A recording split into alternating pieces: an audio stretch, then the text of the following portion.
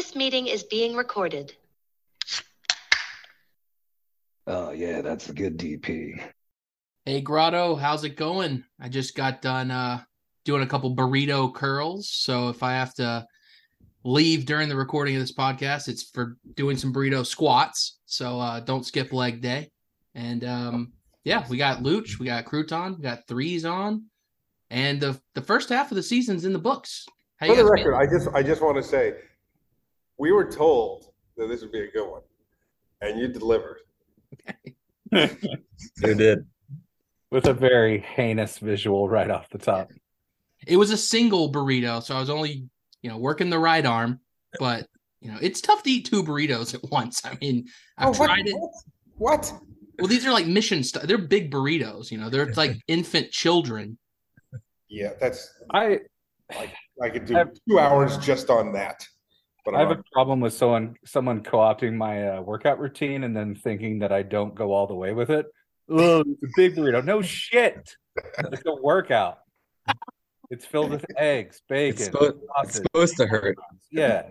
It's the fuck. Crouton is right. Now I feel bad. I kind of went half-assed on the slapping workout. himself on the back for doing half effort. So it's supposed to be fun. Day. You're supposed to hate it. Yeah. So I made sure to do double the reps. So I just taking small bites the whole time. So I figured that would work out strength-wise, but not bulk-wise. I'm just trying to get stronger, not put on a lot of mass. I hope everyone's up to speed on their podcast continuity, or else this what a hot start to make no fucking sense to. And to go back to that, I mean, shout out to everyone that's throwing banana emojis in the bleachers. Love to see it. That was just a throwaway comment on the last one. People really gravitated back to that, and I fucking love it. I don't even know why that's the emoji. You don't know why banana's an emoji? No, I don't know why that's the one. I mean, I said it one time, and it just came to me, and it could have been any emoji whatsoever. Gotcha. All right. Yeah, let's start with the biggest story in sports this week. The first half championship. Woo! 2023. Careful with those semantics, and we'll dive into that, I would imagine. Official results. Yeah,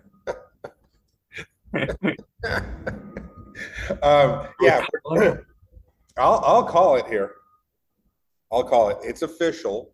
Your first half champion is Tater. It's Tater Todd. That's solo. He gets the bye. He's gonna get the bye. He's gonna have to get the bye. He's about to go into college. A lot of stuff's changed since we've been there. It's you can't just keep one track in your mind. Yeah. So we finish up, and I want to. I'm not going to get into hard numbers. That's Kitch's department, but the amount of burns that we've seen is remarkable. The type of things that we've been comfortable burning, remarkable, and the overall sentiment. And I say overall because the numbers are there that show that across the board, as a whole group, you guys are pretty much a baseline, right? If you look at it, you look at where you had some misses in some weeks, you had some overdrive in others, you had some baseline in others. It's pretty much there. But in particular, we saw the subs and the cat moms really go to it. Now the subs, we saw it because they were on the cusp and they needed to do it. Cat moms, we're going to be studying cat moms season for years and years and years. Tater's already telling me, MVP Tater, first half champion Tater, that he's going to write his college thesis on cat moms first half 2023. Why would you do something so common though? For your thesis, he'll be like, how do you stand out when 10 other people are doing it at your same school? It's going to be seen as a chat GPT thing because it's going to be so boilerplate. It's of course the scholars are going to study that one and Tater. What okay, so it's kind of funny when we talk about like multiple like records and burns and things like that, and then you're like, yeah, and we're at baseline. And it's funny to like try to measure up against this metric that we don't know. Uh like what it is. I mean, I'm sure Crouton cracked it already with a room with strings and photos and like burn wallets and stuff like that. But Can't we look if we can live in a world where teams, and this is what happens in the ground. Teams declare themselves, whether it's 3-time champions or first half champ. We live in a world where people just make declarations of their achievements. Okay, and we're fine with that. Everybody's just like acknowledges that yeah, okay, that happened, and yet you guys can't go. There's a baseline. We don't really know it, but Threes is saying you got there. Like we can. It's just funny to be like, yeah, if you look at it, you guys are just barely on there. And like, we can't. Like, we're not looking at it. No, you can. You missed for the first two. Okay. Then you got there. Okay. Then you went over. Okay. Then you got there, regressed a little bit, and then you got there, you went over. It all balances out. Yeah. If you had not regressed in game 7, you would have double overdriven. So regression is a bitch. It's always good to outsmart yourself in the middle of the season, or at the beginning, or at the end. So talk about how you see the pace playing out for second half teams. Maybe people that didn't know there was a second half or anything like that. Observations or casual predictions you have for how half 2 might play out. I mean, I will, without making bold predictions, because I'm going to be right. I mean, where's the fun in that, right? And plus, as I recall, over 2 years of making predictions that have all come true, you guys don't like it when I do that. So the Grotto won't believe it till it happens anyways, so you can just tell us. Crouton in February of 22 was still buying pack. Okay, so this is everybody's favorite genius, right? Some teams have not put themselves in a good position for the long haul. Other teams have nowhere to go but up. Fingers crossed. I think it's funny the way it plays out. You can have the best team on the field and lose by the wheel not going well for you. I mean, Crouton's wheel luck is the true story to be told this season 10. One of the highlights is that Crouton is running at the worst possible percentage known to man. I mean, can't buy a fucking hit. Has tried to buy hits and can't get them. So the wheel's going to determine what happens. And you can have the best team. But you can also overdo it in any given day, any given game, any given week. And it becomes, you sort of, I think we have teams that have overdone it. I don't know how they're going to compete in the second half. I think we have teams that haven't done a goddamn thing, and you go, wait, are they going to do anything, or are they? What's going on here? Yeah. Right? I think we figured it out by the 3rd week. Okay, weeks 3, 4, and 5. I feel like people pretty much got it. We had a couple missteps in week 4 that I think is the reason that you won one of the games we were under, and which set you back just a touch.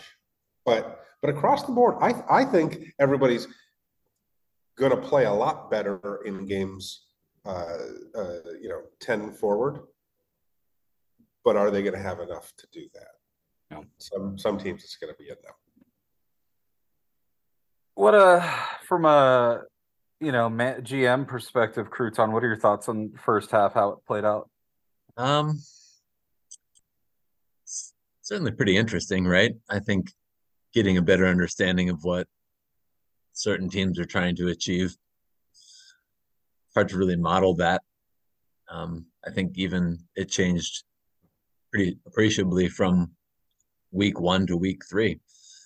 I mean, the subs did not at all go in super heavy relative to what they could have in games 1 and 2. And then, I think they found themselves with a couple wins, and then they decided, hey, we could win this thing if we go all in the first half. So I don't think that was intentional necessarily from the start. I think they found themselves with a 3-1 record or something like that, and said, hey, if we go on a run here, this could be ours. And I think something like that would have been impossible to predict,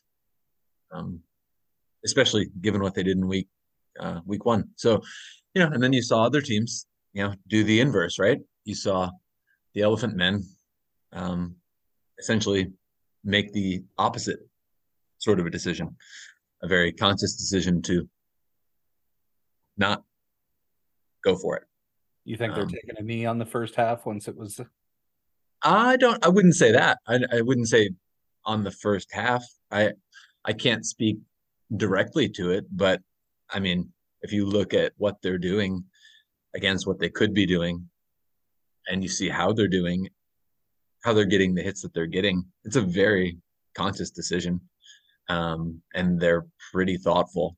They, like all things in this game, if there's decisions to be made, there's going to be times where you regret a particular decision, and then there's going to be another day where that was absolutely fantastic and you played it great. They've been playing a very particular brand ever since they got the franchise. Even as you think about how they've structured, their team and contracts and hits, how many earns they want to go for. I think they're playing a very particular strategy and angle, and I think it's the long game. I'm pretty impressed. I have a lot of respect for it. But when you ask, what's the story of the first half, I think it's very interesting to see how teams have, evolved their strategy, even in the first 5 weeks. I think that's the biggest takeaway for me. That's part of the fun of this, is watching a team like the NFTs is very measured, and Crouton's very ready to guide his team to what should be a sound victory. And yet kind of doesn't matter, given you can't control what the other team's going to do. Okay. I think what we've seen is teams go, well, since I can't control what the other team's going to do, I'm just going to fucking throw everything at it for the win. And that worked. I mean, they tend to win. And but when do the wins matter more? I don't think anybody in the grotto understands how wins matter or not, except a select few. Wins matter to franchises because it's revenue generating. And so other than that, it doesn't really matter. I mean, there's also the not having to cut off your own arm for game 22 aspect, or for drop 22. It's the revenue and the bye week, like you said. The bye week, but it's they're going to get 1 minute. Yeah, but none of us know what the requirement for that is, so that could be the difference of getting that thing or never, ever, ever, ever getting that thing. Is consistent play during the season. I don't know. I'll have to check the books and see how this goes, but I would imagine that there will be sort of a difference in severity to what is expected as the playoffs go. Sure, but I mean for how do you tell the people that are smaller wallet that it's worth chipping in every game and pushing in to try to get that first half or second half banner? And the thing is there might be some untouchable piece at the end of it too. Like, you want to get the stuff as we go along, but you also want to get this thing that you probably didn't have access to, or maybe you would. There's a part of that, okay, and so this is what I'm getting at. Mm-hmm.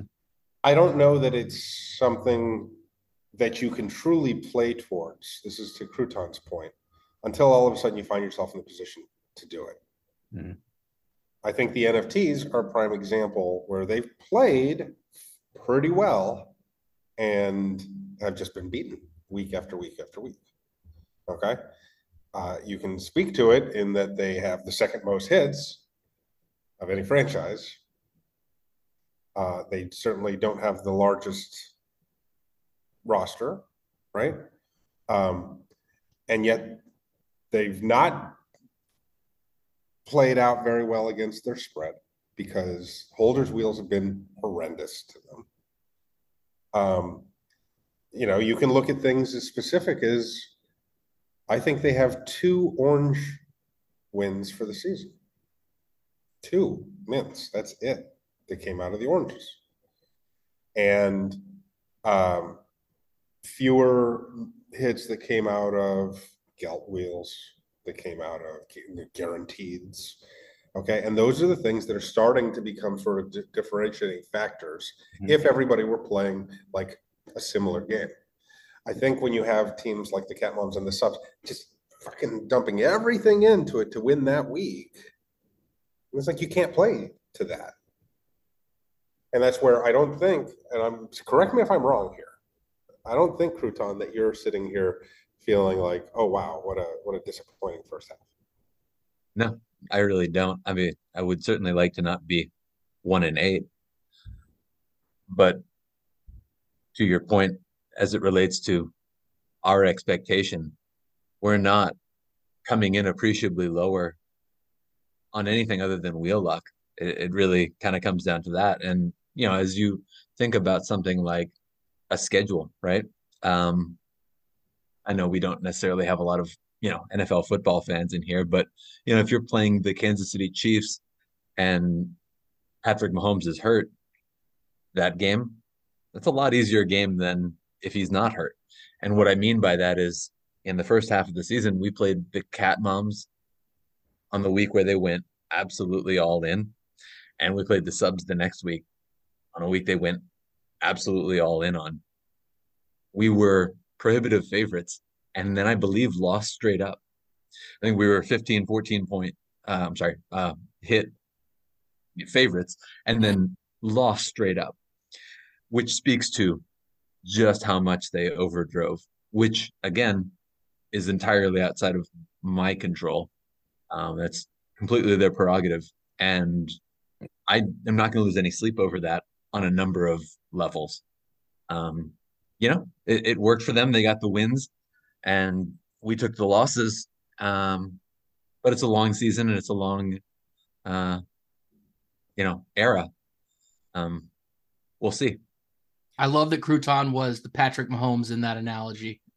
No, I wasn't saying that. I just meant that, you know, if what the wheel luck is killing you in a certain situation, well, no, Cat Mom Subs over driving. Don't you understand how analogies work, Pitch? He was saying you're playing Mahomes. Right. What I was trying to say is that basically, if you played the Subs in the Cat Moms in the first half of the season, and they're going to go all in, that's a very different game than if you play them in week 8 when they are out of inserts. I heard what you were saying. No, I in case anyone else, maybe it wasn't a great analogy, but yeah, I'm trying to say, you know, when you play a team, depending on. I fell asleep the moment you said football. I saw Kitch blow smoke out of his nose like a dragon, so I don't know if he's high or not. It's too early on a Friday, not yet. Okay. Just burrito high. At least another 90 minutes. Yes. Dedicated to his craft. No, exactly. It's kind of why, I'm hoping when we get to this All-Star, like, this is one of those things, like, this isn't even to put you on the spot. We're just talking out loud about strategy and stuff. I don't know if midway through the season we're going to get some metrics on what our team submitted and stuff like that. Like, that's what I want to dig into. Just because, like, I mean, for me, I think we talked about this in the off-season threes of like that idea of like never guaranteed what your team structure is made of. And so if you're in a position to just go for it, maybe it's your team's one chance. And I'm playing this like it's our only season. you know, kind of thing for now. Like I'm not like you talk about like I think I hear what you're saying with the elephant men about like long term. And You're like so you're gonna have so many hits this year that it might be your only season. right. Right. I've got some ideas for that, but we'll talk about that. But no, and just in general, like, you know, there was a couple different things we did in a way to overcompensate for the way another team was built last season, that it's kind of put us in a, you know, it's like more akin to like cap problems where you like kind of like how the Rangers would do stuff and get a bunch of hitters that didn't line up and then you don't have any pitching or something. Like that's kind of where we're at. It's probably going to take a while to unwind that. So that's more like the fire everything strategy. But like even then, like we didn't win this week, you know, like like this week you had some wheel lock issues. Sure, but I'm just saying, even when you do some deep cuts and play some things, and maybe I picked the wrong angles on that. It's just like I'm just saying there's a lot going on you can't account for. Simply this week, outside of yourself, you had a really bad week. Tex only had one hit. Yeah. Okay. And you know, when it comes down to it, I'm very confused what's on the screen.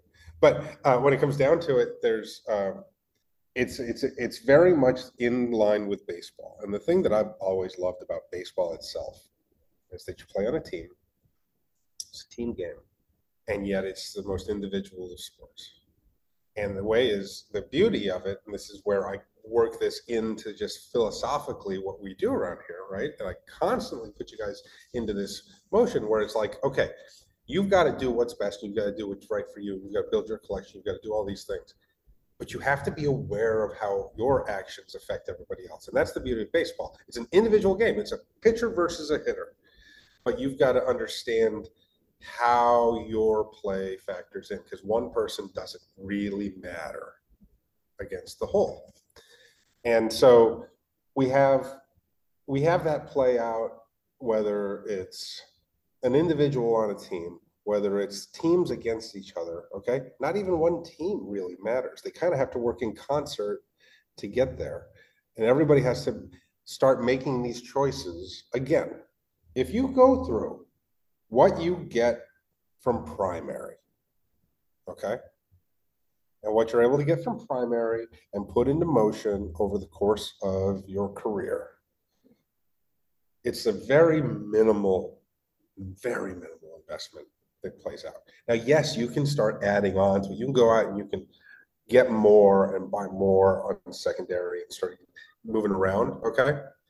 Which then, of course, makes you more powerful and it gives you more shots and it puts you in those positions, and it might cost a bit more, right? But at its core, if you can be aware of like how little it costs you to put all of the pieces in play to get there and work in that realm, rather than thinking my oranges are worth $24.99 each, okay, when they cost 0.18, right? You know, we saw this week Rastro put up a bid of 1,000 oranges, okay, 1,069 or something, and he could cover that. He's got those, okay, but he ends up paying 17. He pays a Shayna, and then he pays 17 for 4 of them. Now, still at 17, think about this for a second. That's 340 or 350 Tez street value for each of those hits. At 17, even though we bid up to 34, right? 34 was the number. Now, you got a season 9, okay? You look at what season 9 floor is. Seems like, wow, that's disproportionately spent, paying 340 for a high edition season 9. But is it? And you walk it back and you go back and you go, wait a second, 8.18 times 17.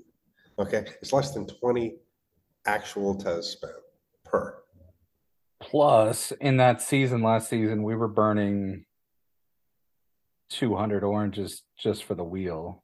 Yeah. You know, and maybe getting one and stuff like that. And now he's speed running them because he was in a good spot with his oranges. It's kind of funny how that one's played out with the way the bidding of not burn, well, because we were doing the committed burns, right? So we would do sometimes Committed burns were- one for like 200, 250. It's funny the way that's progressed because a lot of us did the fire everything. Like I know Jamin towards the end or whatever was just pumping them out, but it was the strategy in last season. So But again, it shows his long play, right? Like, and what it comes down to is like your value delivered at the time. Mhm. We can't argue with it. I mean, it's still great. no, absolutely. And so this is the thing. People get themselves into trouble when they start focusing. It's one thing if you go spend it. We saw people go out and buy 3smas this week to capture holder utility, okay, for one spin. Now, horrible move? No, because you're holding it. It's there, okay? Who knows what it entails? You want it anyway. You want every piece that's out there. I'll tell you right now, every single fucking piece, except Texas Godzilla, okay, that is listed for sale is underpriced. And I'm even saying DP, okay? DP at $100,000, underpriced against its fucking value.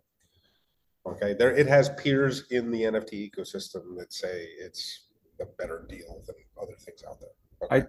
I noticed last night your bid basically expired after a month. Nobody Yeah, moved. it expired, and then I pulled it because I actually have to pay for life going into LA and stuff. But I thought that was a good 35 days. Yeah, 35 days. Yeah. 13,333. No one bid. Like it's touch that. It's a big sign of what it's worth. Yeah, I mean that's and so with everything being undervalued right now, if you're buying something to get holder for one spin, it's not a horrible play. Is that the best use of that 250 tens at that exact moment for return? Maybe not. Okay, but I'll tell you right now, anybody buys anything right now, fucking great move. Okay, like just legit. You buy any piece out there, and if somebody were to buy Texas fucking Godzilla, great move. Okay, bad shit, but fucking great. All right. What I'm getting at is you can look at the moves being made by people, okay, who thought ahead, measured it out. If you look at retro, he has spent his oranges consistently all along. But you know what he didn't do, Kitch? He didn't pay, whatever you pay for your high waisted. Like a 280 or something stupid. Yeah. Okay. Collector Die famously did that twice. Right. And so he didn't die though. He collected. He's still going. And so it's this thing where you'll hear me talk about it, where I talk about Crouton or Rat really thinking through all of their moves, right? And a lot of people sort of just reactionarily moving. Now, the beauty is, even when you reactionarily move, you're fine. You're still fine. Like you're not. I don't put anybody in the position to just fucking face plant, right? But I think you look at this week. There's one that really stands out for me as the right play. I wonder if Crouton is shaking his head. I wonder if you know who I'm going to say here. But there's one particular person that I thought made the best possible play this week, and that's Fatberg Slim. I was gonna say that or Matthews. Or Matthews too, yeah. Okay. Matthews, but see, Matthews consistently just is right. Like this season. Yeah. Matthews has been a fucking genius this season. Okay. Extracting the most hits out of the wheel for the least amount in the best possible way. I give it to him. But Fatberg Slim in a week where the subs had to win. If the subs won, there was no, there's no worries. Like if they won, that's it. And you're talking about somebody who really doesn't have many inserts. At one point, he traded for some extras or something. And he said, you know what? the thing that I have in my wallet that gives me the best chance of the most hits is to push in on 3smas, burn these things that I love. They didn't cost me much. They cost me between 1 and 33 tes, right? And I love them. And then sure enough, what do you hit, like 5? Got like 5 base card hits out of fast in there. And there's no possible way he has 5 hits the rest of this, so he ends up with like 7 for the day, I think. And there's no possible way. I was surprised that Dino didn't do it because Dino had picked some up for cheap, I felt, but the Elephants decided they weren't going to do it. Okay. And if you think about that, it kind of makes sense. Why would they try to tap in? Why go up against these people that are throwing? If you know that these other teams are throwing everything they have at this week, it's not the worst thing to then just sit that out and then go. That's why I think you have Retro going 1,000 oranges. Dino again snuck into 2. So Dino and Retro, there was one week where they didn't do any. No Elephants burned any, okay? And then you've got a week where Razor snuck in at 1, okay, and he has hardly any. But, you had 2 or 3, and then Dino and Retro, of course, across the board, and Dino was like second, third, whatever. You look at what they've kept, what they've stayed with, and yet both of those guys, I think Razor has 2 full sets and through this point, and I think Dino and Retro have like 4 or 5 each. Dino had 1 bad week, Retro had 1 bad week, right? Played pretty well, and they didn't push all in on things that they probably could. Dino did burn a purple, madness, and got a hit out of it. He hit. Yep. Seatown Vin burned a purple and didn't get a hit. But I think Vin is the same way. It's like, I look at where I am, and this is that thing that could be a differentiator, and that's where I step in. That's why I thought Fatberg did a great job there. Others that did it, I'm like kind of like, well, why are you doing that? What are you looking to achieve here? Where are you set up in other things? I can talk about that perspective, at least from my end, for Yeah. a minute. Because I know you mentioned that on the conversation. So I'll go team level, personal level, right? Yeah. Team level obviously feels like just there's some heavy lifting to make sure we're doing, right?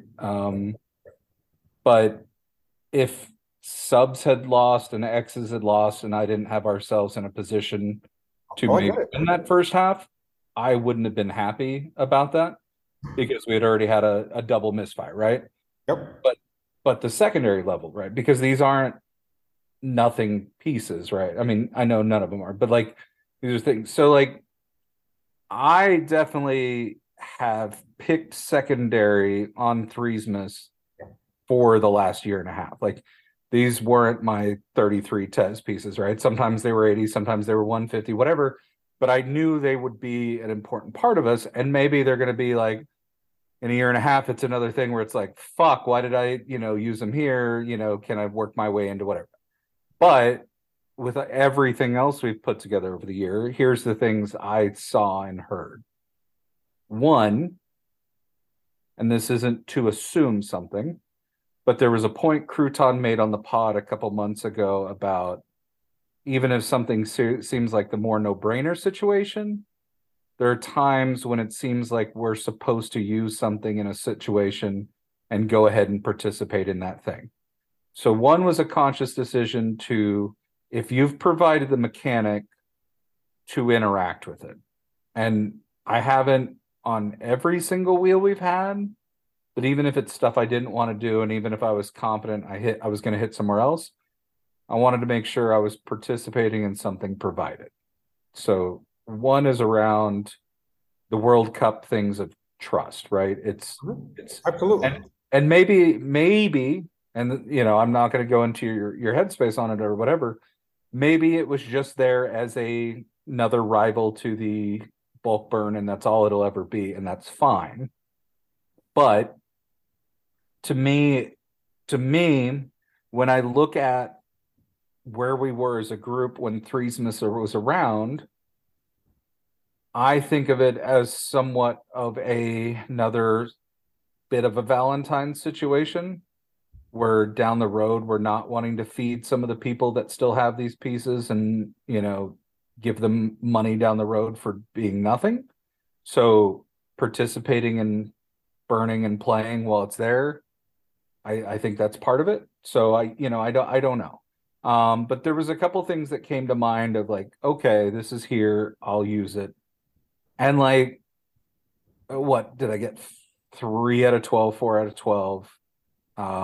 You know, one that could have been the difference in the hits, but also like, it's just like, it just seemed like when something is presented there, we are to interact with it. And maybe I should have just hopped on one wheel or 3. Like, I'm not Willie, so I mean, one wheel's never enough, but like, I don't know, but I had put myself in a position where I still have my set after that, Right. and I could participate fully.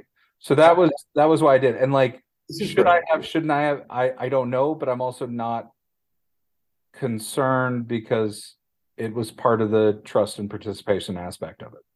This is so perfect. Okay. This is so perfect. And I hope everybody's listening to that, because stepping into that level is where Crouton and Luch and Retro and Chris Truman and Brendan, okay? Math Jizz. Well, I'm not Berg. getting there. I mean, Math Jizz is stepping into it. I'm talking more about the really top collectors that have gotten to a point where you guys understand that you've got to be in it for any of it to make sense, right? And you do have, you know, not everybody has gotten to that point yet. You guys certainly have, and it's a beautiful thing what Luch just said, and it's perfect. And I've heard Crouton say that a bunch too, right? When presented with an opportunity to participate, okay, more often than not, you should participate. In fact, really, there isn't a moment that you shouldn't if you can, okay? I think in a season situation and on a personal level, you certainly can say that this is not for me. This is not the thing. Okay, anybody can do that, but understanding it, and I don't think I'm going to bring it up to you, Crouton, in a second here. But understanding that and thinking through it rather than just, well, I'm just going to sit on everything. I'm not going to burn anything. Threes once said, if you want to make money at this thing, just fucking buy it and go away. Okay? Which is true. It still is true. That means you're going to miss out on tons of stuff. Okay? You could do that. I recommend it to anybody that's apathetic and doesn't give a fuck. Buy the shit and go away. Okay? Don't go looking at your wallet every 5 minutes and don't go, oh, wow, is this really worth 150? I only paid 50. So fucking what? 100 tes. Okay? I'm talking about go away for 5 years. Then come back and do something with that. Okay? But don't sit here picking little free things out when you can, and easy participation you're in. Sure, I've got a trash can because I paid fucking 1 cent for it, and I'll take something for free there. Those are the ones that rile me up, and those are the ones that miss the point. And yeah, if you're here, sometimes you have to get rid of the big thing that you love, because that's what furthers where we're going. And so, Crouton, why? I mean, I think Luch nailed it there, and it's perfect. And keep in mind, Luch, and I want everybody to hear this, during lives especially, and when we're drawing and everything, there are certain people that I can jostle with, that I can go like, oh, big brains there, Brad, right? Okay, because I can do that with them. Okay. Believe me, if I don't fucking say your name ever in LFG, you're probably not on a good list with me. Kind of like the, if I'm not fucking with you, I'm pretty pissed with you. Yeah, a little bit. Yeah. I totally get that.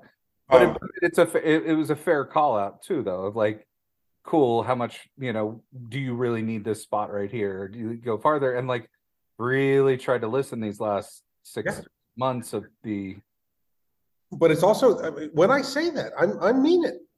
Okay, and you're doing a beautiful job of explaining it, but I want everybody to think about that. We had some people that had zero business being in on that to that level. And it hurt, we got some people that went over, 1-4. And it's like, I mean, look, there were 4 names on every one. There were 3 subs. Might be a little overkill at that point. Like, did you guys think through how, meanwhile, Fatberg, you fucking bet he should be on there, right? At Banner. At Banner Slim. Why did you sit it out, Crouton? I know it was back and forth for you. Yeah, that was I really enjoyed this particular mechanic, especially in a very crucial week. And I don't want to say it just so happened, but the X's had a fair number of threesmas. We know the subs did, and obviously Luch and the Monsters do too. I thought it was really cool that there was an opportunity for one or several of those teams to really differentiate and distinguish themselves on one spin for a minimum one spin for every single threesmas edition. I thought that was really neat. To your question as to why didn't I participate in it, couple reasons. I'm going to start with, first and foremost, I really love that set. That isn't why I didn't do it, but I will acknowledge that I really, really enjoy that set. I think it's pretty cool. It tells a really cool narrative of the highlights of the very first year of the Grotto. Those aren't randomly selected moments. And as you think about it from a utility perspective, how have those been used? In a way, I almost think of them like threesies, in the sense that they're hypercharged versions of whatever it is that is depicted. Let's talk about the examples that we know right off the top. The Marlena, that can be any color Marlena that we've seen. A dad to be, boy, we've called that one in a couple times, and we've seen just how powerful that is.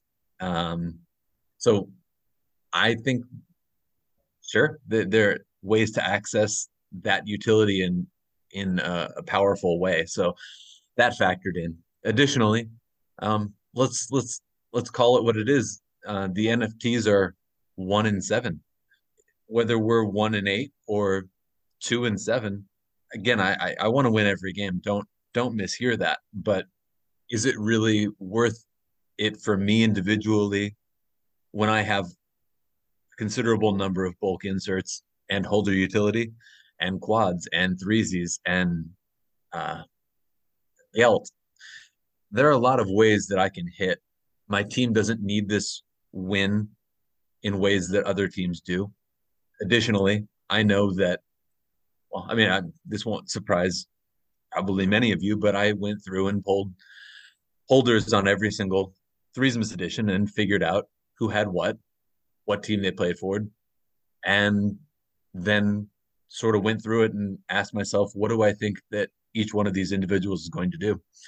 And I was pretty close to correct on the people who would put in for 6, and pretty close to the people who would put in for 3s. I didn't bother trying to guess at who would put in for singles, but I didn't think it was a slam dunk.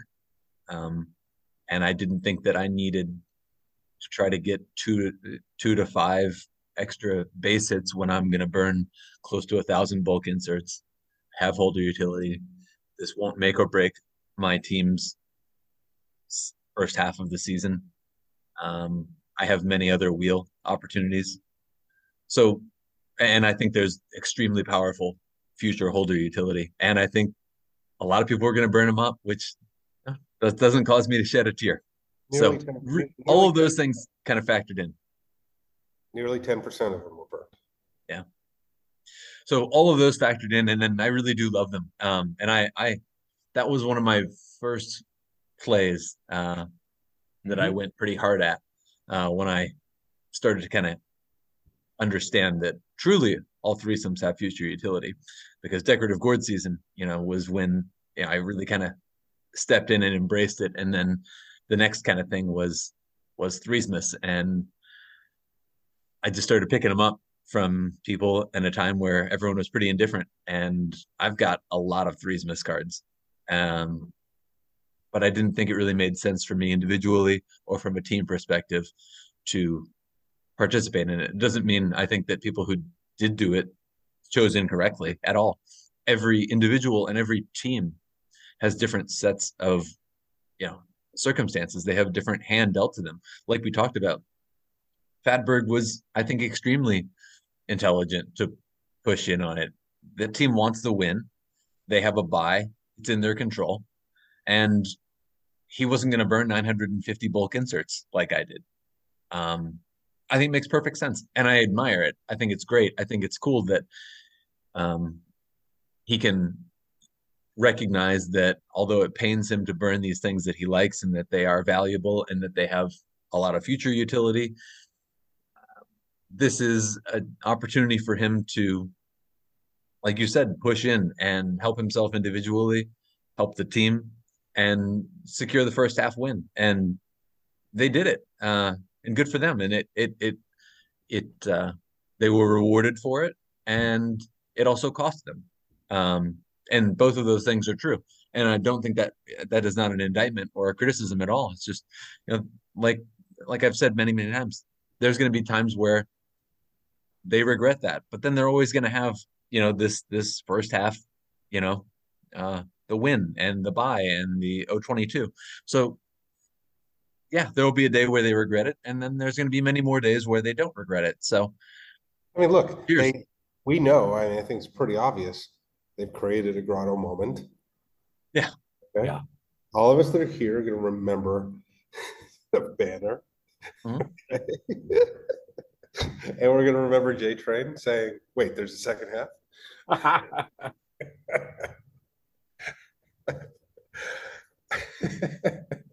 Yeah. So that's the thing. And we're all okay. Like, they're okay. They're ending up with some S9s. Come talk to me in 2 years. Tell me how well that looks, that they got a bunch of S9s. Okay. We're all okay. Stay together. Don't fucking, peter out here. We're all great. So let's fucking do it. Let's take some shots. Let's mix it up, but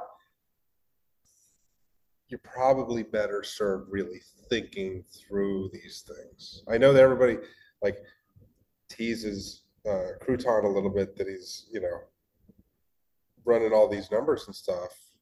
But I think to Luch's point, his approach sort of, Crouton's given us that. It's given us a little insight into thinking through it, looking at what does this really cost? What are we up against? And I know most of you are going, I can't believe Crouton ran the holders to see what they got. That doesn't take that long. And why wouldn't you want to know who you're up against? Instead, most of you are out there going, geez, I hope this thing doesn't happen. And you don't even know what that thing is or what the probability is. Yeah, I'm never making, for me it's always I'm so much more of a yeet guy, and I just don't have the time to think in that realm. And it's always more impressive to me than why are you doing this? It's always fuck, I'm gonna keep being me when I do this. But man, I think the other thing to call out, Crouton touched on it when he talks about the utility that we've seen on those so far. I think the thing that me and him both identified and has been true, and these things exist at other times, and we've talked about the fact that you're not too late, you're here at the right time, but 3smas for Crouton and I don't think I'm speaking for him when I say this, has been on multiple occasions a chance for us to match up with day one wallets on items, right? We missed Dad to Bees. We missed Godzilla. We missed probably something else I'm not thinking of. And those items have been usable in things where people who were here in that first month were able to do something without pain or very little pain. and it gave us steps to step on and do those things. And I don't think I'm being irrational when I assume that at some level, daddies to be will serve that function, for people who are here for that, of some level of, interaction with something that something older would have done. So like it does when you're going to have a decent amount of hits, passing up on that definitely hurts. And like, I know I walk through that.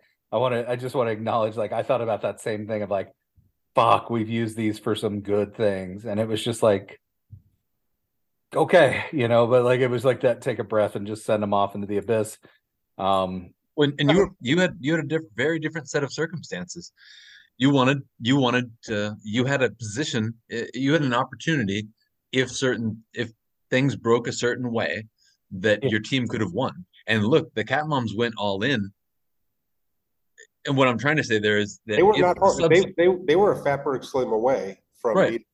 Okay. Right. So my point there is that if subs lose, Crouton could have hit what he was supposed to hit on holders and sucked away from other spoilers, right? And I mean, it could have gone the other way. I built that mechanic. Okay, Christmas in July. Okay, based on the current situation. Okay, I thought it was a fascinating thing to say, like, all right, guys. Okay, now it's where I'm saying, for some people, this makes absolute sense. For others, like, what were you thinking? Like, what? Go back, and this is where Crouton's like, we're 1-7. Like, I don't need to take this shot. Okay, I think Dino picked up like 8 or 9 of them in the last few months. Okay, he certainly could have done it for like pennies on the dollar and still had a full set, right? And the elephant men are just, don't sleep on those elephant men. Just saying that. On the what? Luch, I don't think alternates. Or I don't question. Don't sleep on elephant men, the retro team. Yeah. Luch, I mean, you were in a different situation, and I think if things broke a different way, you might have come away with that first half championship.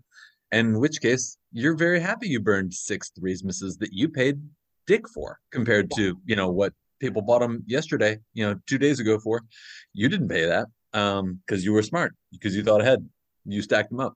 Plus, you would have gotten a 22 for Objectify. 22 what? You would have gotten an 022 for Objectify. Right. And but more than that, I like at this point, like I'm trying to highlight like what some of these other things along the way mean. As far as like when these other things on the side come up, like it's one of those big examples of like of the not too late and using it. No, absolutely. I agree entirely. That's what it was meant to be. It was meant to be this like memory, okay? But I was also aware that we had now moved into a bunch of people who had not been there for some of those, but were just as integral to the grotto, right? And so like gave you a shot at some of it. And I think I've done well with those sets. Don't ask Frog Doc that. Well, I want to hop in. I want to say, Luch said, daddies to be and dad to be, yeah. Oh, if you go look at how those are numbered. Yeah, I think you're very correct to think that those are in a similar vein. Those are not daddies to be one, etc. Check the titles on those grotto, and so you're absolutely correct. And then the next thing I wanted to say essentially is that Luch, you said that you and I weren't here for a lot of those things. You're absolutely correct, and that was, I didn't think that I'd necessarily ever own a lot of those pieces that I stacked up, and I did so because I thought, well, that might be the best I ever get. So you're 1,000,000% correct in that. One thing I want to bring up, I think this would be an interesting conversation for threes and for Luch. I spoke about it with my team this week, and I said that I think it ties in nicely with this 3smas thing. spoke about how I think Grotto oftentimes doesn't look at a drop holistically. By that, I mean they act as if all of these wheels are essentially performed in a vacuum and that they don't work together.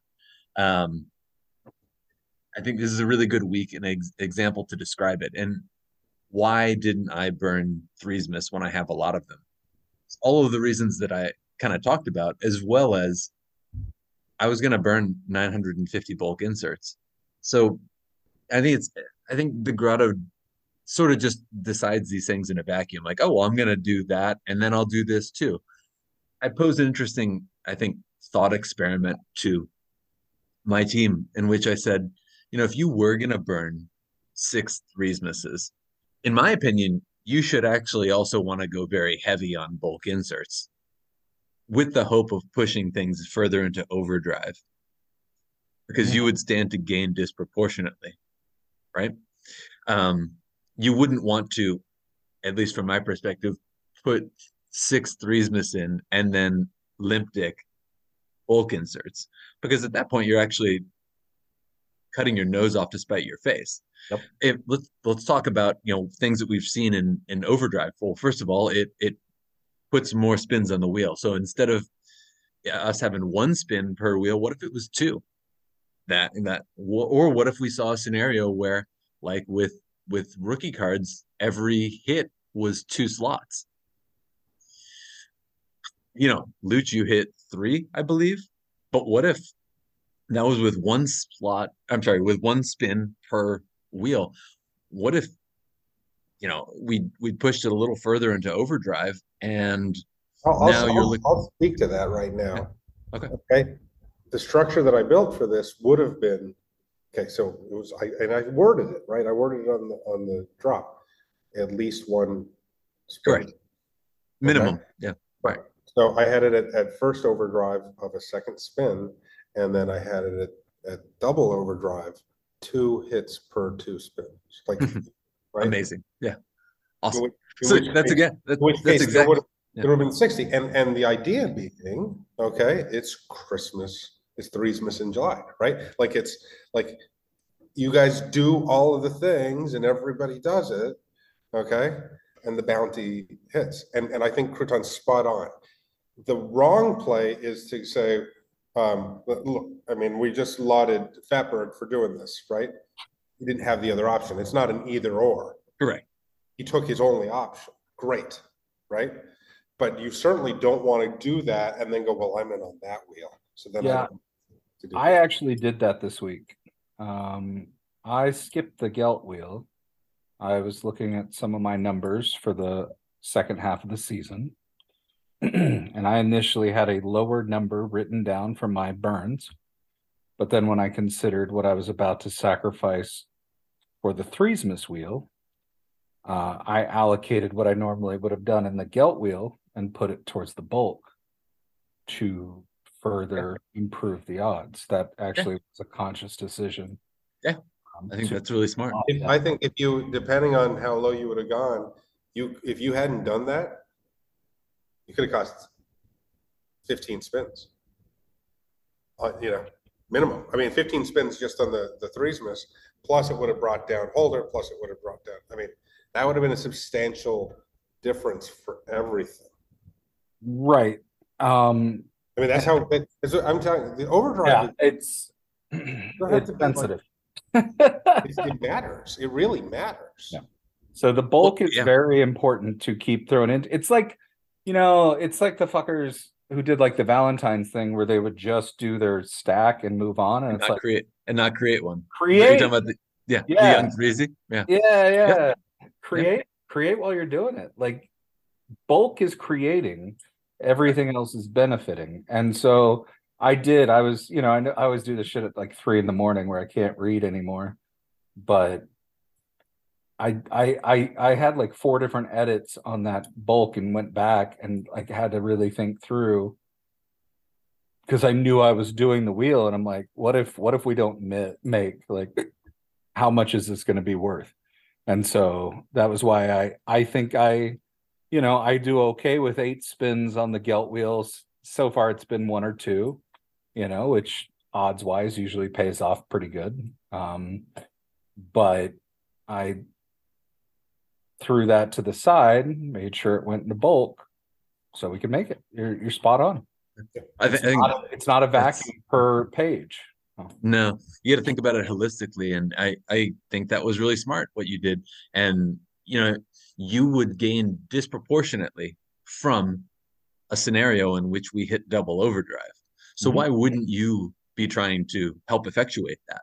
And yeah, you did. I'm not bravo, but I think that where I was going with that, when I was trying to pose this to my team, was that I think that a lot of people would say, oh, well, I'm going to do 3smas, so I may as well put in no bulk inserts because I'm going to for sure get my money's worth on 3smas. And look, you're correct. And that might, look, that could work out for you. But if you, fail to hit double overdrive on, Look you how didn't baller it contribute was to the it. other week when rookies got to get double hit, Yeah. It was awesome. That's what I mean. That's It was awesome. Like, Yeah. and that's the kind of stuff like you have to think about and push for. Yeah. All these little like level ups that it can get you if you play it right. Yeah. So I think that's an important, kind of lesson, I think, for people to kind of think about. And I'm not just think about the drop holistically, from a really, like, you got to zoom out. Yes, it all fits together and there's individual pieces, but it also sums to a larger thing. As you're having this moment, right, where we're celebrating, saying, yeah, that's right. You do that to achieve this, and it's better for everybody. And of course, if you're doing it, it's going to disproportionately help you, right? Think now with that mindset of why I structure the drops and these burn mechanics as I do. Okay. It's not strictly make number go up at the end, right? And we've made that clear. This is it, I'm making you step in to create. I'm making you participate. I'm making you become a part of the performance, part of the outcome, right? Again, I say this all the time. If you fill in a form and you pay your minimum and you get your piece, and that's all you did for it, okay? It's very easy to sell it for 100x because that's all you did. It's just like, well, I paid 5 and I sell for 100. Done, okay? But if you, to get that 5, did step 1, step 2, step 3, step 4, step 5, okay? Spending less or the same over the course of that, but taking those steps and doing those things necessary. Now, if I tell you, here's your 20x, here's your 100x, how easy is it for you to do that when you go, well, no, I mean, look at what I've done for it. Look at, I'm aware I created it. My actions, my participation, my engagement and involvement in the project made this thing possible. No, I'm not going to just sell that away in a heartbeat. Okay. And it's where this season is all about that. It's speaking to the people before that were so plentiful that were like, I'm not doing any of that. It's already enough that I come in and fill a form out once a week. Right? And those people, they don't give a fuck. And we've seen the way they treat the project and each other and everybody. Just give me the money. Just give me the money. And this season is about saying, no. We're in this creating together. We truly, like, this project does not exist without the Grotto playing along and doing that. And I'm saying, look, even what I create is going to drive and thrive off of that, right? And you guys need to be a part of that. And as a result, then, of course, I take care of you. I know the economics. I know how to play that out, okay? But it's so great for me halfway through to see, I'd say a majority, I'd say more than half of the Grotto getting that and living in it, and not, it truly is that trust. Okay, now look, we've got a ways to go, and I want to take a little time, and I want to throw this out there, let you guys talk about it, because I won't be back on probably until after, August, right? When we come back for the season. I want you guys to really think, because I said it on LFG a couple times this week, and the things that I know that are happening, even as we're here, I'm getting DMs about another article, another magazine that I'm going to be in. And things are going to, like, we're going to have all the things that we've talked about for the last year about they're coming, collectors are coming, outsiders are coming, money's coming. I really don't believe, I don't feel that most of you guys believe in it. I think there's still a lot of hesitance there. And I thought that my stepping away from the pod and letting you guys sort of just handle that talk and everything, maybe it was going to be the differentiator. And we've seen it in a couple people. But for the most part, I think the Grotto overall just kind of thinks that this is kind of as good as it gets. Otherwise, you just, like, the fact that you could buy stuff for $100 or $200 still, like, important pieces, I think they'd be gone, right? And you know, I was saying it this week talking about threesies. This truly is the last chance to get a threesies at an affordable price. And I do know that a lot of the Grotto certainly has the means to get them at more expensive prices and will down the road because they want them and what have you. Okay. And they're going to see, wow, other people are paying very high prices for these. I guess I want one still, and I've been here for a while. I might as well get it. But I'd rather, instead of that, I might as well.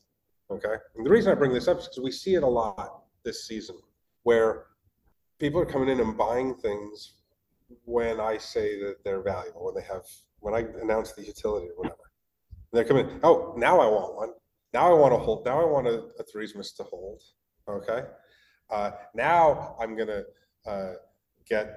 try to get a 8 Bedot, or now I'm gonna try to get whatever it is. Okay. And they've been there like the whole time, right? And there's this sort of, okay, those do have value. I guess I should get that. And I just feel that people don't really trust it yet. And I feel like I've got 2.5 years of showing you, like, this fucking thing works. And so Crouton and Luch are last year, the two biggest buyers in the whole Grotto, right? Ratro, the year and a half before that, we have people that have come in and spent substantially. It was a handful, like 5 or 6 guys, right? But for the most part, how do you guys feel? I just want everybody to give me like a minute or something on, as you guys sit here and watch pieces not be bought. I mean, look, Crouton and I've talked a lot about, Ratro and I've talked a lot about, Luch and I've talked a lot about it. It's like, at some point, you guys are leaving things, you're leaving fruit on the vine because we have friends in the Grotto who should be harvesting some of this fruit too, right? And you, Ratro and Luch have all done great jobs of buying all that stuff and taking all that low fruit, okay? But you're leaving some. You're not going to take it all. Why do you think that there's still cheap fruit on the vine? Yeah, Luch, you start. Yeah, I mean, I'll start with the basis of how to become an art collector in NFTs. I certainly couldn't have been without catalysts that gave me, a new line of funding. Things that are very smart buys in this ecosystem that are underpriced right now are also still very real money. And without other things freeing that up, you can stare at something every day and go, fuck, I need that right now. That's a steal, and still not be able to pull the trigger on it. Right. Like I'm in the process of a big reevaluation, trying to cut things and stuff like that. And even then you incur taxable liabilities and things like that, to where a no-brainer isn't always a no-brainer in this world. Plus, so like to kind of loop back to the thing of like something like, okay, now a threesmas has value. I think this goes to something we talked about last week where, and you can really compare it now to me and Crouton's story, is if you weren't here for it yet, and it wasn't part of your narrative yet, you're probably more forward focused. And then there's these times that someone takes your chin and points you at it and you go, okay, I get it. And maybe they still haven't looked at how brilliant it is recreating those moments on an even smaller canvas and stuff like that. So like I understand the, oh shit, I noticed something. Last night when I was putting out a few bids that I hope someone takes, I can only afford one of them. You know, I'd like to get all three of them at the moment, but I noticed something still out there listed that is one of those, the fuck are we doing here? Like, why is this available? And why is it available at that price? And it's not the only thing, but it is one of those things. We're still at the flea market. Until we leave the flea market, we're going to be somewhat at flea market pricing. You know, moving day is coming, and it's going to be beautiful. But I think that still has a net effect. There's so many things we've talked about. There's so many fucking things we've talked about. Your sales not being under a contract that shows them as your sales, right? Never had that echo effect of like, oh shit, things are popping. What is going on in there? It's always hard to get eyes in there, especially when it's in TES, especially when someone that you know who just, you know, this is someone I'm, you know, in a group with, one of the people in there that might be interested just got 400 grand on some, you know, shorting the actual Wall Street. It would probably be interesting, but it's still in, you know, fucking TES, right? Like there's so many things working together, and it really is, you know, train leave the station, but you can't always get that ticket, you know? So like everything I can put this way, you know, I just bundled up some new stuff to put in some bidding TES. Pretty much what I got right now. You know, until maybe a few other things. So it's just, it's right there. You can taste it, but you can't always get it. So I do think a lot more people recognize it. I do think the season will give you a little more tunnel vision on stuff, you know, plus some of it may be on reserve from people knowing they're going to be like a piece or two away from a chase and wanting to see when items hit the market, what they need to do.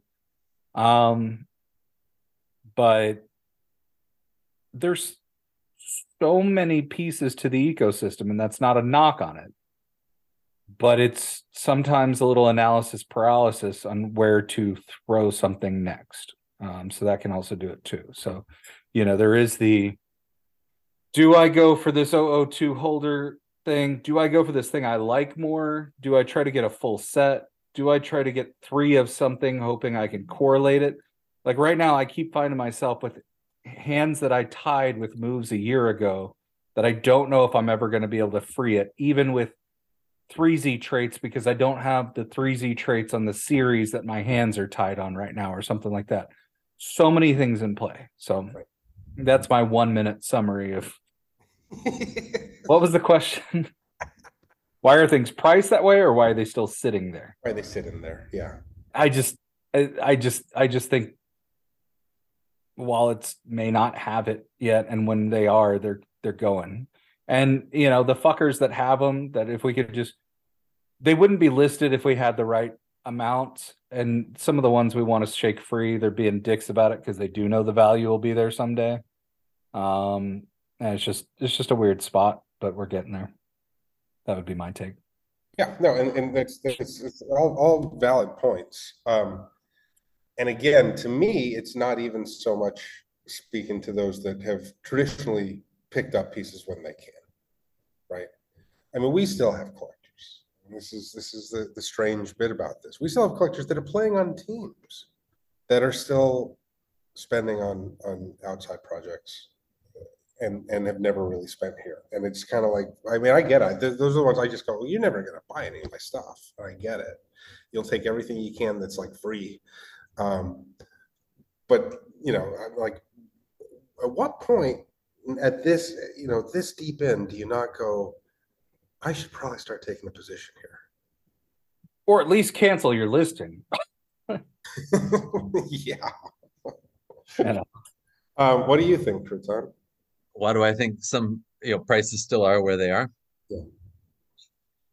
I think I agree wholeheartedly with your sentiment that, you know, I don't know if some people think this or not, that, guys like Ratro and Luch and and I have bought a lot of stuff. And if you think that I don't think the value is there, and that's why I continue to not buy, that is not an accurate assessment of that situation. Um, I feel like for the past, I haven't put offers out in a long time. Everyone knows that.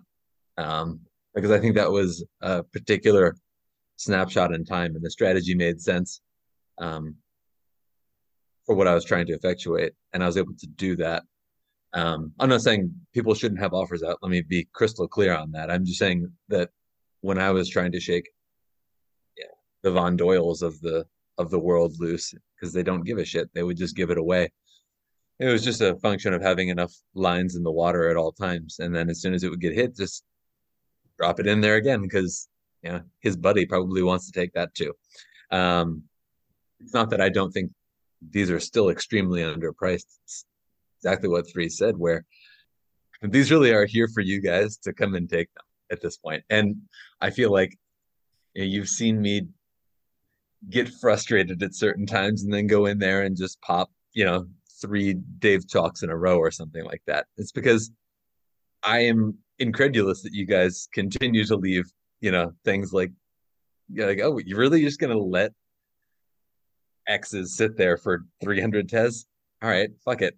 I'll buy 3 of them. And I've told Threes this story before. I don't think I've ever said it publicly, but the last time I did that with Dave, I was extremely, extremely tempted. It's the closest I've ever come to listing immediately after buying. I was very inclined to buy it for 300 and list it for 3,000. And I wouldn't take it down. I was just going to prove a point that there was going to be a day where it gets lifted for 3,000 Tez.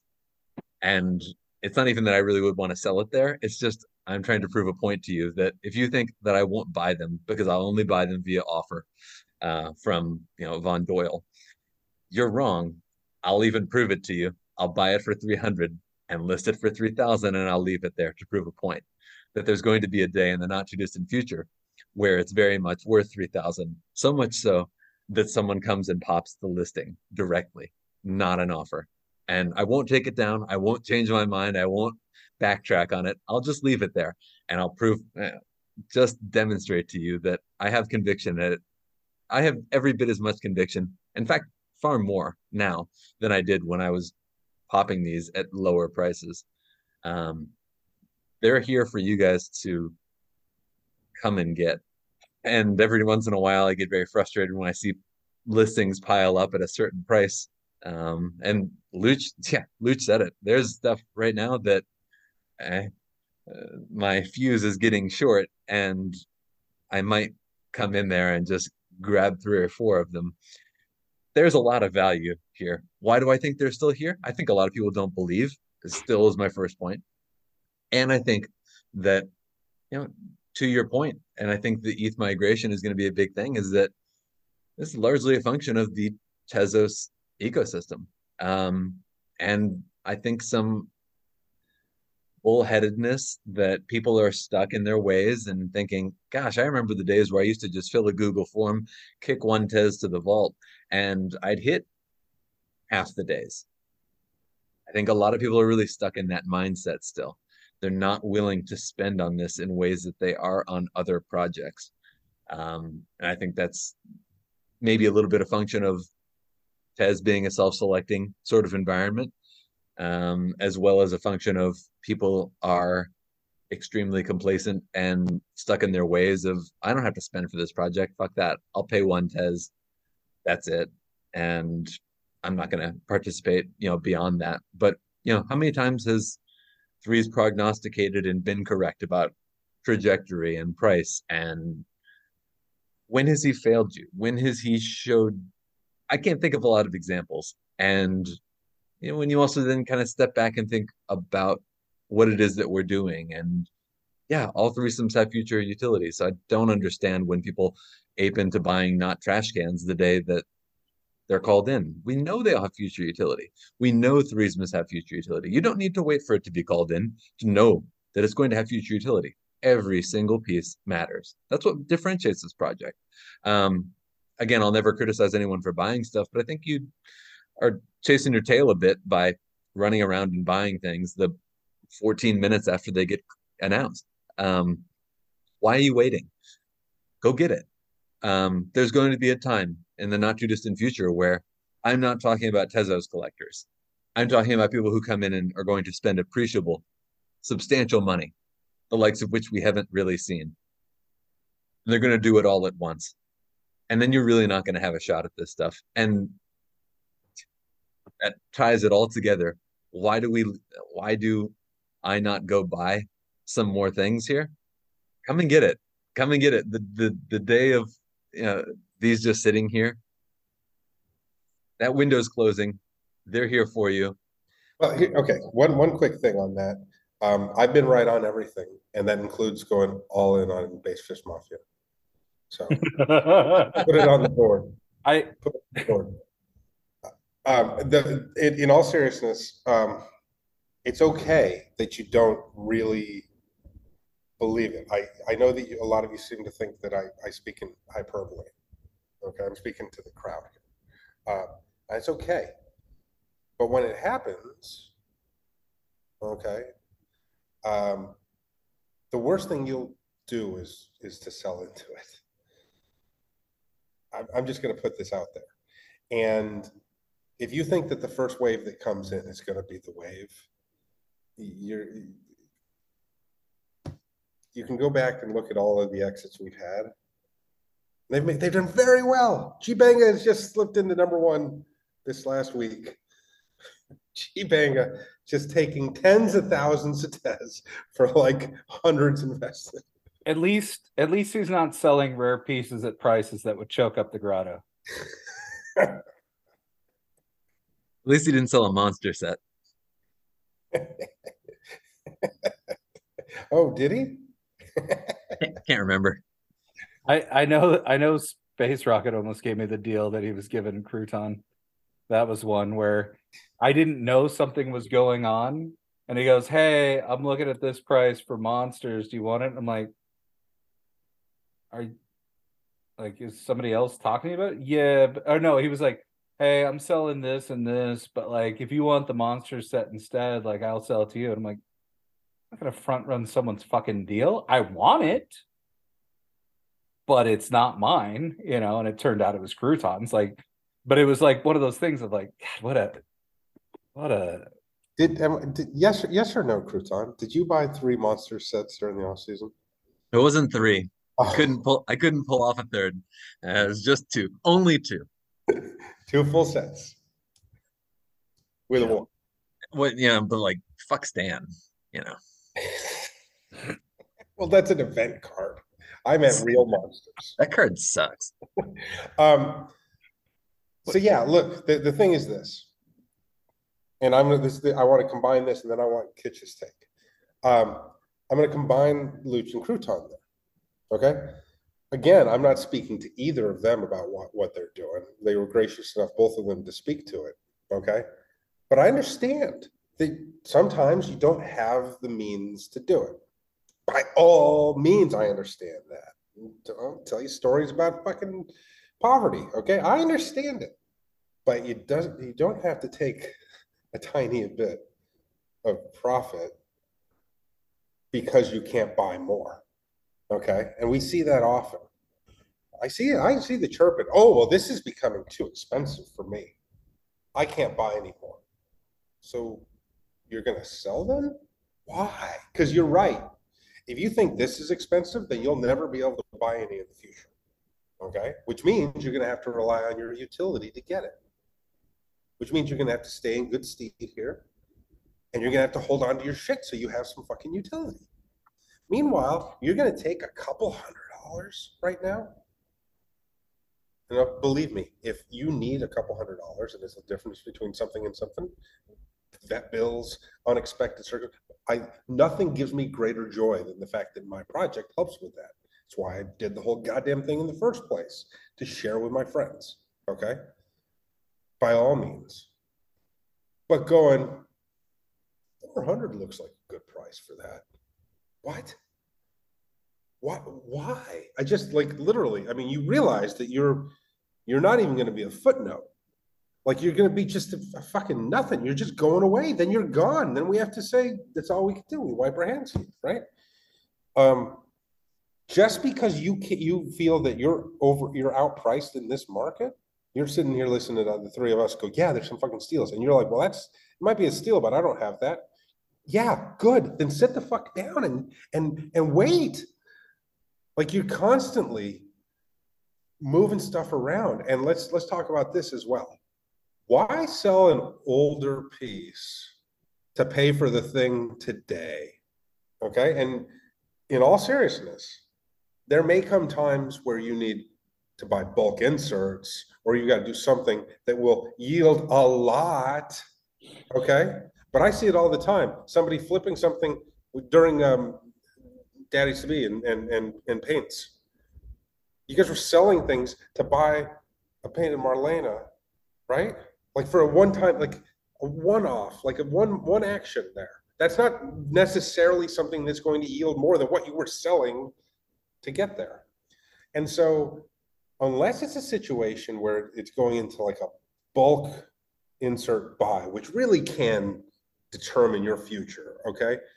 Trading old for new doesn't really work out in the long run, okay? And so you're better off sometimes sitting it out and holding on to what you got. And guess what? That doesn't rile anybody. That didn't have anybody going, what are you doing? Okay? Because you're not going, well, 400 seems like, I guess I take 400. It's like the floor's 300. I guess I'll listen 400. Because, I mean, that would be 25% more than it's the floor right now. Well, if you just want out, I mean, then we don't have any, like, sympathy for you hearing that you're priced out, because you're also undervaluing the entire project. That's where you'll hear me say, I don't think you believe. But, yeah, hit me, please. Oh, sorry, real quick. I had one thing I was going to tag on to croutons that I'd lost right before you talked, and I just remembered it with what you were saying. Crouton was talking about the repricing the Dave Chalk possibly. That was what I wound up doing, and I know the value of Tez changed, but I did that with a swipe where I didn't want to sell any swipes, but I listed one for the price that I got a 33. Right. And as it got closer, I delisted. But it was like the point of it was the same fucking point. Yep. The thing that was worth this now is going to be worth this. Right. And it was all about just like it was supposed to be a symbolic gesture of something. And I was like, no, fuck, give me that back. I'm not going to leave this out here. Yeah. And that's played itself out. Yeah. Yeah. Well, and to Therese's point, yeah, absolutely. I would be definitely crystal clear. Yeah, I understand that just because, we acknowledge and like Luch said too, just because something's a good deal doesn't mean you can necessarily do it. Everyone has different circumstances. Absolutely, fully acknowledge that. I'm not saying everyone here is a dummy for not going and buying stuff. Absolutely not the case. I'm really specifically speaking to those who continue to spend on other NFT projects. That's really, I just want to put a finer point on who I'm speaking to, where, if you're going to spend on other stuff and not spend here, then you definitely don't believe. You absolutely don't believe. Speaking to or Kuan speaking to? I heard it the other way first.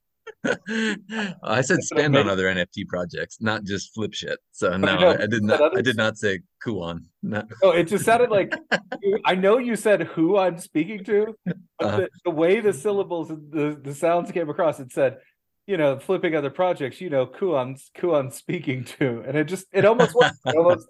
There's a real just catching by. So yeah, I mean, those are the people I'm really speaking to. Is, if you want to spend on other projects and not here, then yeah, I absolutely think you give me the narrative then where it's not what we're talking about, where it's you fail to believe it because you have the money, you choose to spend it on other shit and not this, which is there's not a more clear conclusion that we can draw is that you don't believe in it, and that's fine, no problem. It's fine. Yeah, it's fine. It's fine, but you sort of lose protection. You're also You're not a like, oh, go ahead. Sorry. you're not a part of this. You are not in the grotto. I don't care if you are in the Discord or if you have a swipe. You're really not a part of the grotto. It's true. I'll give one more quick. I know we got to go to Kitch. One more quick illustration on the pressures mounting of moving to, and the other thing I would have added on to threes would have been, some of us are sidelining some money for 3Zs and for bulk inserts, which I haven't even done my financial planning on that yet. So I'm kind of fucked there at the moment. But talking about other projects in this, even though I am a collector and I like my narrative and I like my history of my collecting, last night is the first time I've started listing some Tezzards because I'm trying to get some stuff that's no longer going to be available. It's like the first time I've listed those. You're even willing to part with your Tezzards. That's I fucking love my Tezzards, and I got them at mint. Like, right? Like, so okay. I watched them go up to 800. I am a collector at heart. I like my narrative. I like that I was part of that day. I've got them there. I wasn't ever like thinking about moving them. But when I looked at all the levers I could pull to try to take advantage of where we're at last night, that was one of those last levers I have left, and I've started engaging that. Yep. So that's where we're at. That's to reinforce where I see our market right now, and what you should be doing is getting your last push in here, because that's what I'm doing. It's really well said, and I think it's important that this is probably going to be that moment that shifts the balance from all the Tezzard people now seeing the move and coming into it. And when the Tezzards people, first of all, when the Tezzards money starts rolling in, those fuckers. You heard it here. Tezzards less than threesomes. I put my my small face on auction, so hoping. That was the grail trait was small face. Oh boy! Somebody from the grotto is going to bid on it. Watch. Yeah, Kuon and half the cat moms. But I'm just like, I even forgot I had them. Like, one of them, it's been listed for a mean price for a year and a half, so it doesn't show in my wallet. Right. And last night was the call it back. Let's put it up there. Let's not flood the listings, but we're going to start listing.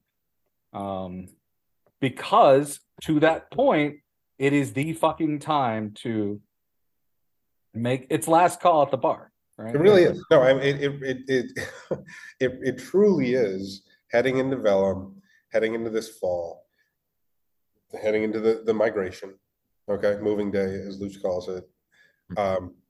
This is I quoted FOMO on it before, but FOMO has put it out there that like this, if you don't have stuff now, then you're never going to get it, and that's really true. And so Kitch, as somebody who's been here from the beginning, and yet I feel sometimes is even hit with a little sticker shock. Like you're kind of like, I can't believe that. I remember when that was 4 Tez, and now it's 2,000, right? What's your sense on why things are still there at these prices? Yeah, I don't know if I can add much more than what Luch and Crouton have hit on there, but I don't really see it as sticker shock. I mean, you've told us this whole time what was going to happen, and it's happened every step of the way. So threesomes tend to only go in one direction, and that is up. So if you see a price today and you don't buy something, you're running the risk of it being more expensive tomorrow. I mean, my last 3 purchases that I made, I bought a Trash Bro the immediate time the forum came out, right? Because I had 2. I knew I was going to burn 2, but I wanted to have one more at least. And so I bought one at 23. They're 46 today. That was 10 days ago. A 10 gelt. I had an offer out there for 25. It popped 24 days ago. That's 50 Tez today, floor. I got a not trash can 24 days ago for 45. It's now over 100. So, I mean, that's my last 3 purchases. You can extrapolate that out. Everything I've purchased is now, the floor is much higher than it was before on everything. So every day you wait, you're missing out on that opportunity. I'm in the spot of, since I have been here for a while, I think I have a great collection. Of course, it has some holes in it. And I think the holes that I have are for cards that are very expensive at this point. It's something I'm going to have to save up for if I really want to fill those holes down the road and continue moving into the future as well. Because I see that as two simultaneous journeys, right? You're trying to pick stuff up from the past while also building your war chest for threesies and your bulk inserts to move you forward into the next seasons. Someone like me who doesn't have a huge bankroll, I have to use that money in a very specific way. And since I have built up a historical collection, that I'm more forward leaning at this point, where when I have the opportunity, if I sell one of my other NFTs that it's not a threesomes, few and far between these days, but if it happens, that's definitely something I'm looking to put towards older things to fill in my collection. But at this point, to Luch's, I don't have a lot of levers to pull. So if something does drop, great, I'll go back and attack something. But I'm really future forward right now. And maybe that's not the best approach for everyone. Obviously, there's people in the grotto that are spending on other projects. I don't have the time or interest in playing in anything else. But there's people in here that have a bankroll. And to look at some of the prices out there, you should be attacking these because they're not going to be there. I mean, we're talking 10 days later, they might not be there. So, and that's my 2 cents on that. I mean, obviously it's different for everyone in every situation, but I don't think it's a bad thing that the prices are where they are either, because I know the shift to ETH is going to bring that wave, the first wave, and not the last wave. And they're going to continuously go up. Like, I don't see an end in sight to this as more people are aware of what this project is. And I think really that's where the press era comes into play, about really understanding what we're doing here and having that communicated to a larger group of collectors that aren't just playing around in Tezos, or we're here from day one getting stuff for free. We need a new set of people to come in with fresh eyes that want to play, that understand what's going on. So that's kind of where I am. Yeah, no, I think that's definitely the approach there. And I think it's important to look at those things, because I'll say this, and I probably have the best finger on the pulse broadly. I mean, Crouton does a great job looking what he's looking, and everybody's kind of focusing on their little strata, right? But I truly am looking holistically at the whole thing. And I'll say this, what we don't have are any listings out there that are notching lower. The only listings we have are people, like kind of Luch said, these are fuckers that know what they've got. They're smart enough. These are not people that are completely blind. It's a real rarity at this point. You can go back even during this like OXTZ run here, and you can go look at who was taking those offers, and they were simply people exiting. Okay, it wasn't like random wallets coming in and being like, oh, I'm going to hit an offer because it's there. Most of those are gone. Those are all shaken, right? And so the people that are selling are like putting a price, and then they're just waiting to get that price. You don't see them every 5 days dropping it by 10%. Okay. They're running out of cards to sell too. Those people are almost completely exited at this point. And exactly. At that point, those OTZ offers are not going to be hit anymore, because everyone that has them wants to keep it. And that's going to drive those prices up and up and up. We just saw for a month, there are offers that sat there and expired at a month that were 10% under floors, 20% under floors. And people are like, no, I'm not touching it. And in that regard, those prices aren't coming down. And then look at the next listing. It's not 400 to 420. It's 400 to 700 or 900. Okay. And those 900s are not chasing down the 400s, if you know what I mean. We don't have an undercut situation here at all on any piece. There's nothing where people are like, trading places chasing themselves to the bottom. You got a floor, and it's wait until the grotto pops it.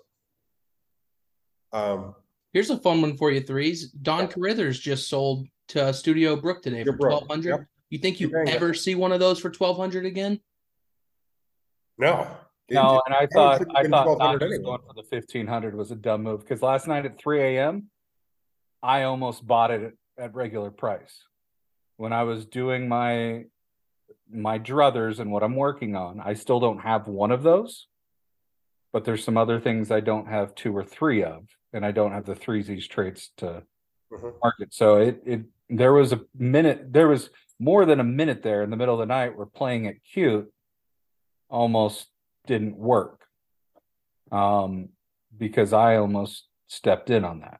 So yeah, no, that would have been something because you can see I know exactly what he's talking about. If you look at the history there, you can see there was dialogue. You can see the price was brought down, but it wasn't quite there. And then there was and so you almost went and popped it when he brought that price down to 1,500, which would have ruffled some feathers. Because it didn't make any sense. Yeah, it does. Right. Exactly. And I don't have it. But I'm trying to prioritize a different thing. Like I couldn't have both. But playing the offer, my offers are on things I think that are mostly unlisted, or I just don't have enough to pull. But that seems like a situation where it's close enough that you should just do it. And that was my advice on some other things recently is don't get too cute on yourself. Look, not just for one person, but just in the team chat. And that was a real example where this grail item for a person, you still let it up to chance, and it's gonna be passed on to it. And you're about to talk. I've got a hard stop in 3 minutes, so I'll dip away, but I'm gonna keep listening until I have to go. Okay, cool. So the issue there is there's been an offer from FOMO for 1,000. Do you understand the difference? Like he would take 12, but he's not taking 1,000. This is exactly what I'm speaking to. Also, the Grotto would be choked up if he didn't take a high enough price for it. It's never sold anyway. The Grotto would be choked up. That's very funny. This is inside there. When I got my 3Z the other day, 3Z13, I did try to lowball the same seller because fuck him. And it was going to be private and blah, blah, blah. And his response was, yeah, it's a rare item. I think the Grotto would be choked up if I didn't take more for it. And so everything I do going forward is to make sure you guys don't get choked up about me buying an item at a price. And his great negotiation got him just a little more because my other offer was I was going to pay the royalty. And this way it was the royalty paid out. So all his great non-choking was just a bunch of whatever lip service, but the same thing right there. I keep going. I just had to. No, it's great. I love it. I love it. And so here's the thing, though. To me, the Stonk Brother sale matters. Okay.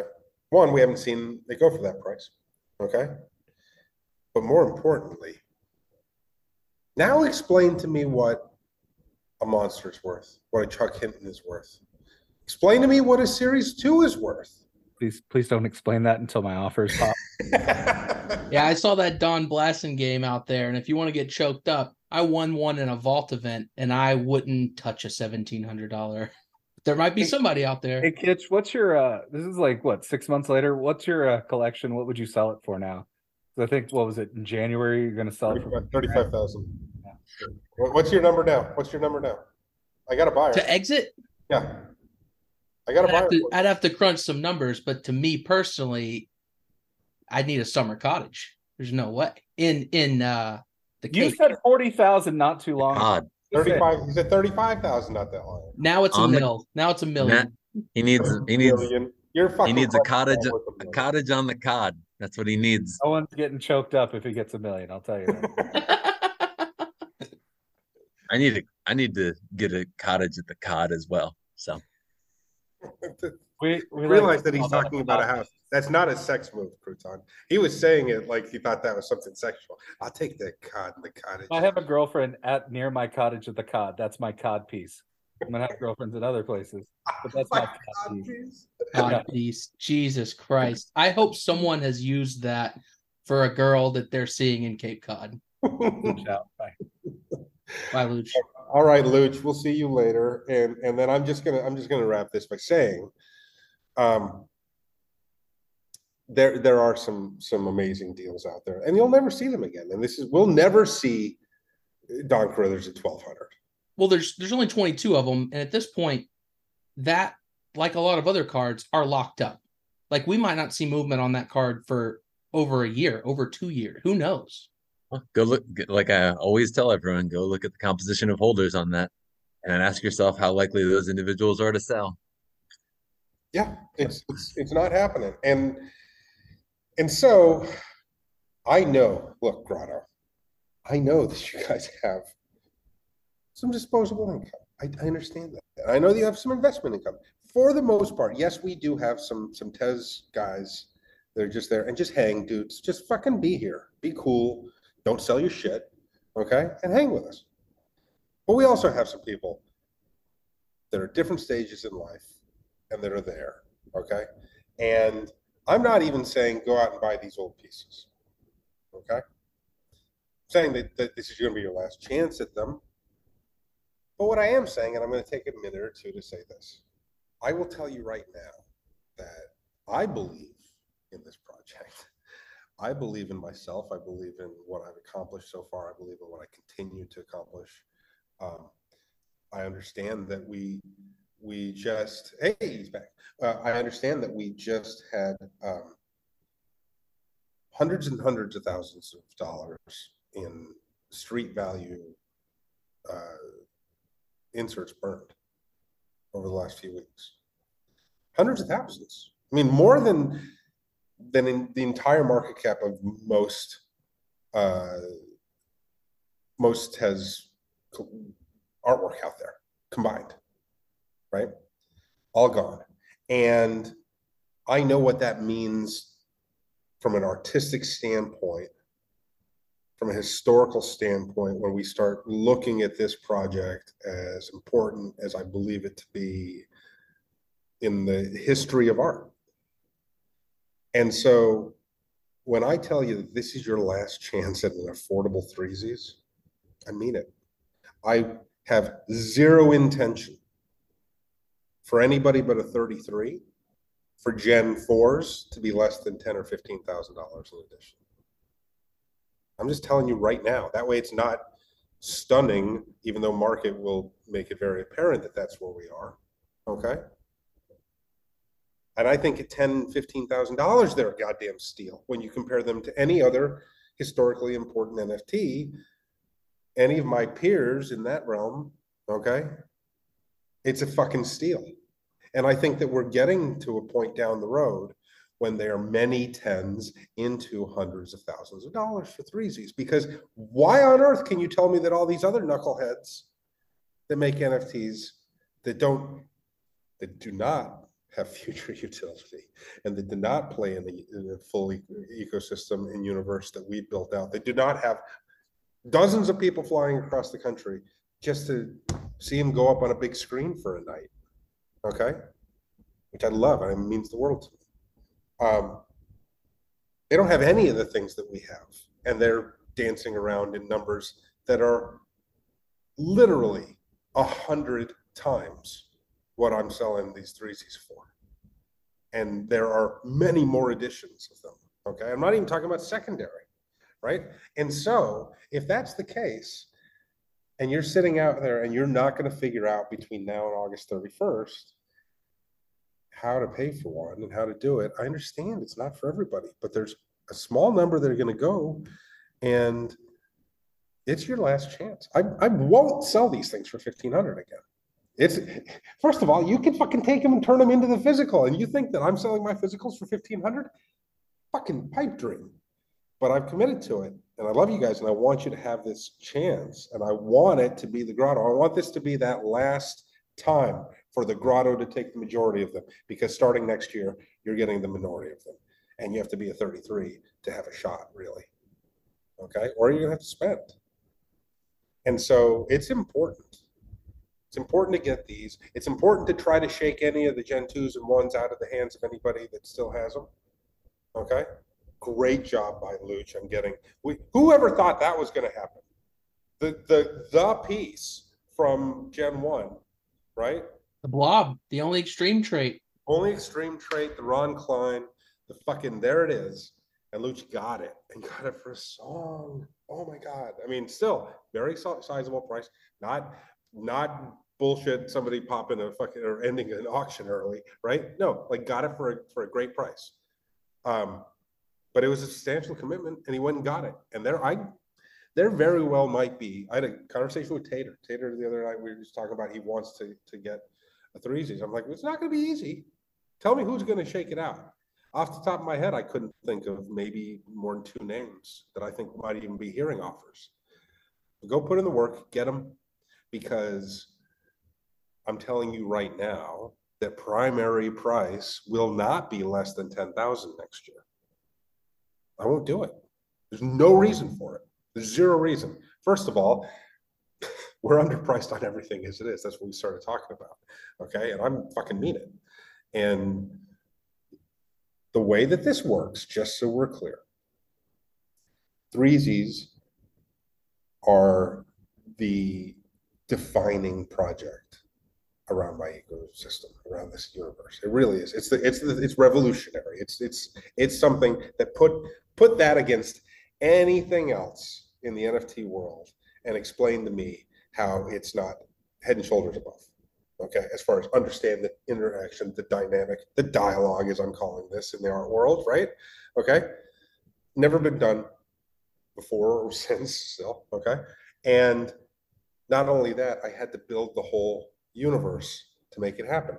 Meanwhile, the universe gets to move and work and exist. And you guys, the grotto, the ones listening to this right now, or the ones listening back in the future, are going to hear me talking about the fact that these 100 people that are playing every day and doing all of these things are going to be there doing that forever and ever as we drive what is going to be one of the most significant art projects in history. Okay? If people can sell $168 million worth of everydays, not even including the Christie sale, okay, not including the Sotheby's sales, not including the drops on Nifty or anywhere else, just to individual collectors every day is $168 million. You tell me why your 3Zs can't be worth 100,000. Okay, and so I'm giving you a chance at 1,500 here. Next week, I'm taking off. Okay. When I come back the following week, which is the week of the LA show opening, I'll announce allow list. Okay. We'll do allow list the following week. That's when we'll do it. You'll have time, and then you'll have to finalize that for August 31st. Meanwhile, there will be 3 auctions. The first one starts the night of the opening on the 10th. It finishes on the 11th. Okay. Then we jump forward to the 24th and then the 31st. All right. So those are the 3 nights, 11 on each night. You will know, okay, what the allow list, how that plays out and everything, okay, in time to know if you should be playing for the opening. Okay. But we'll act on it the following week. I'm not going to demand the stuff. I'm going to say, look, that's what you're going to need to be in. That's what you're right. So you have an understanding of it. But it's your chance, and I can't be any more straightforward than that. Okay. Anything else you guys need from me before we call it? Threes, I was just going to ask. I think a week from today would be the 4th of August. Mm-hmm. Would you be available to do one more pod with us?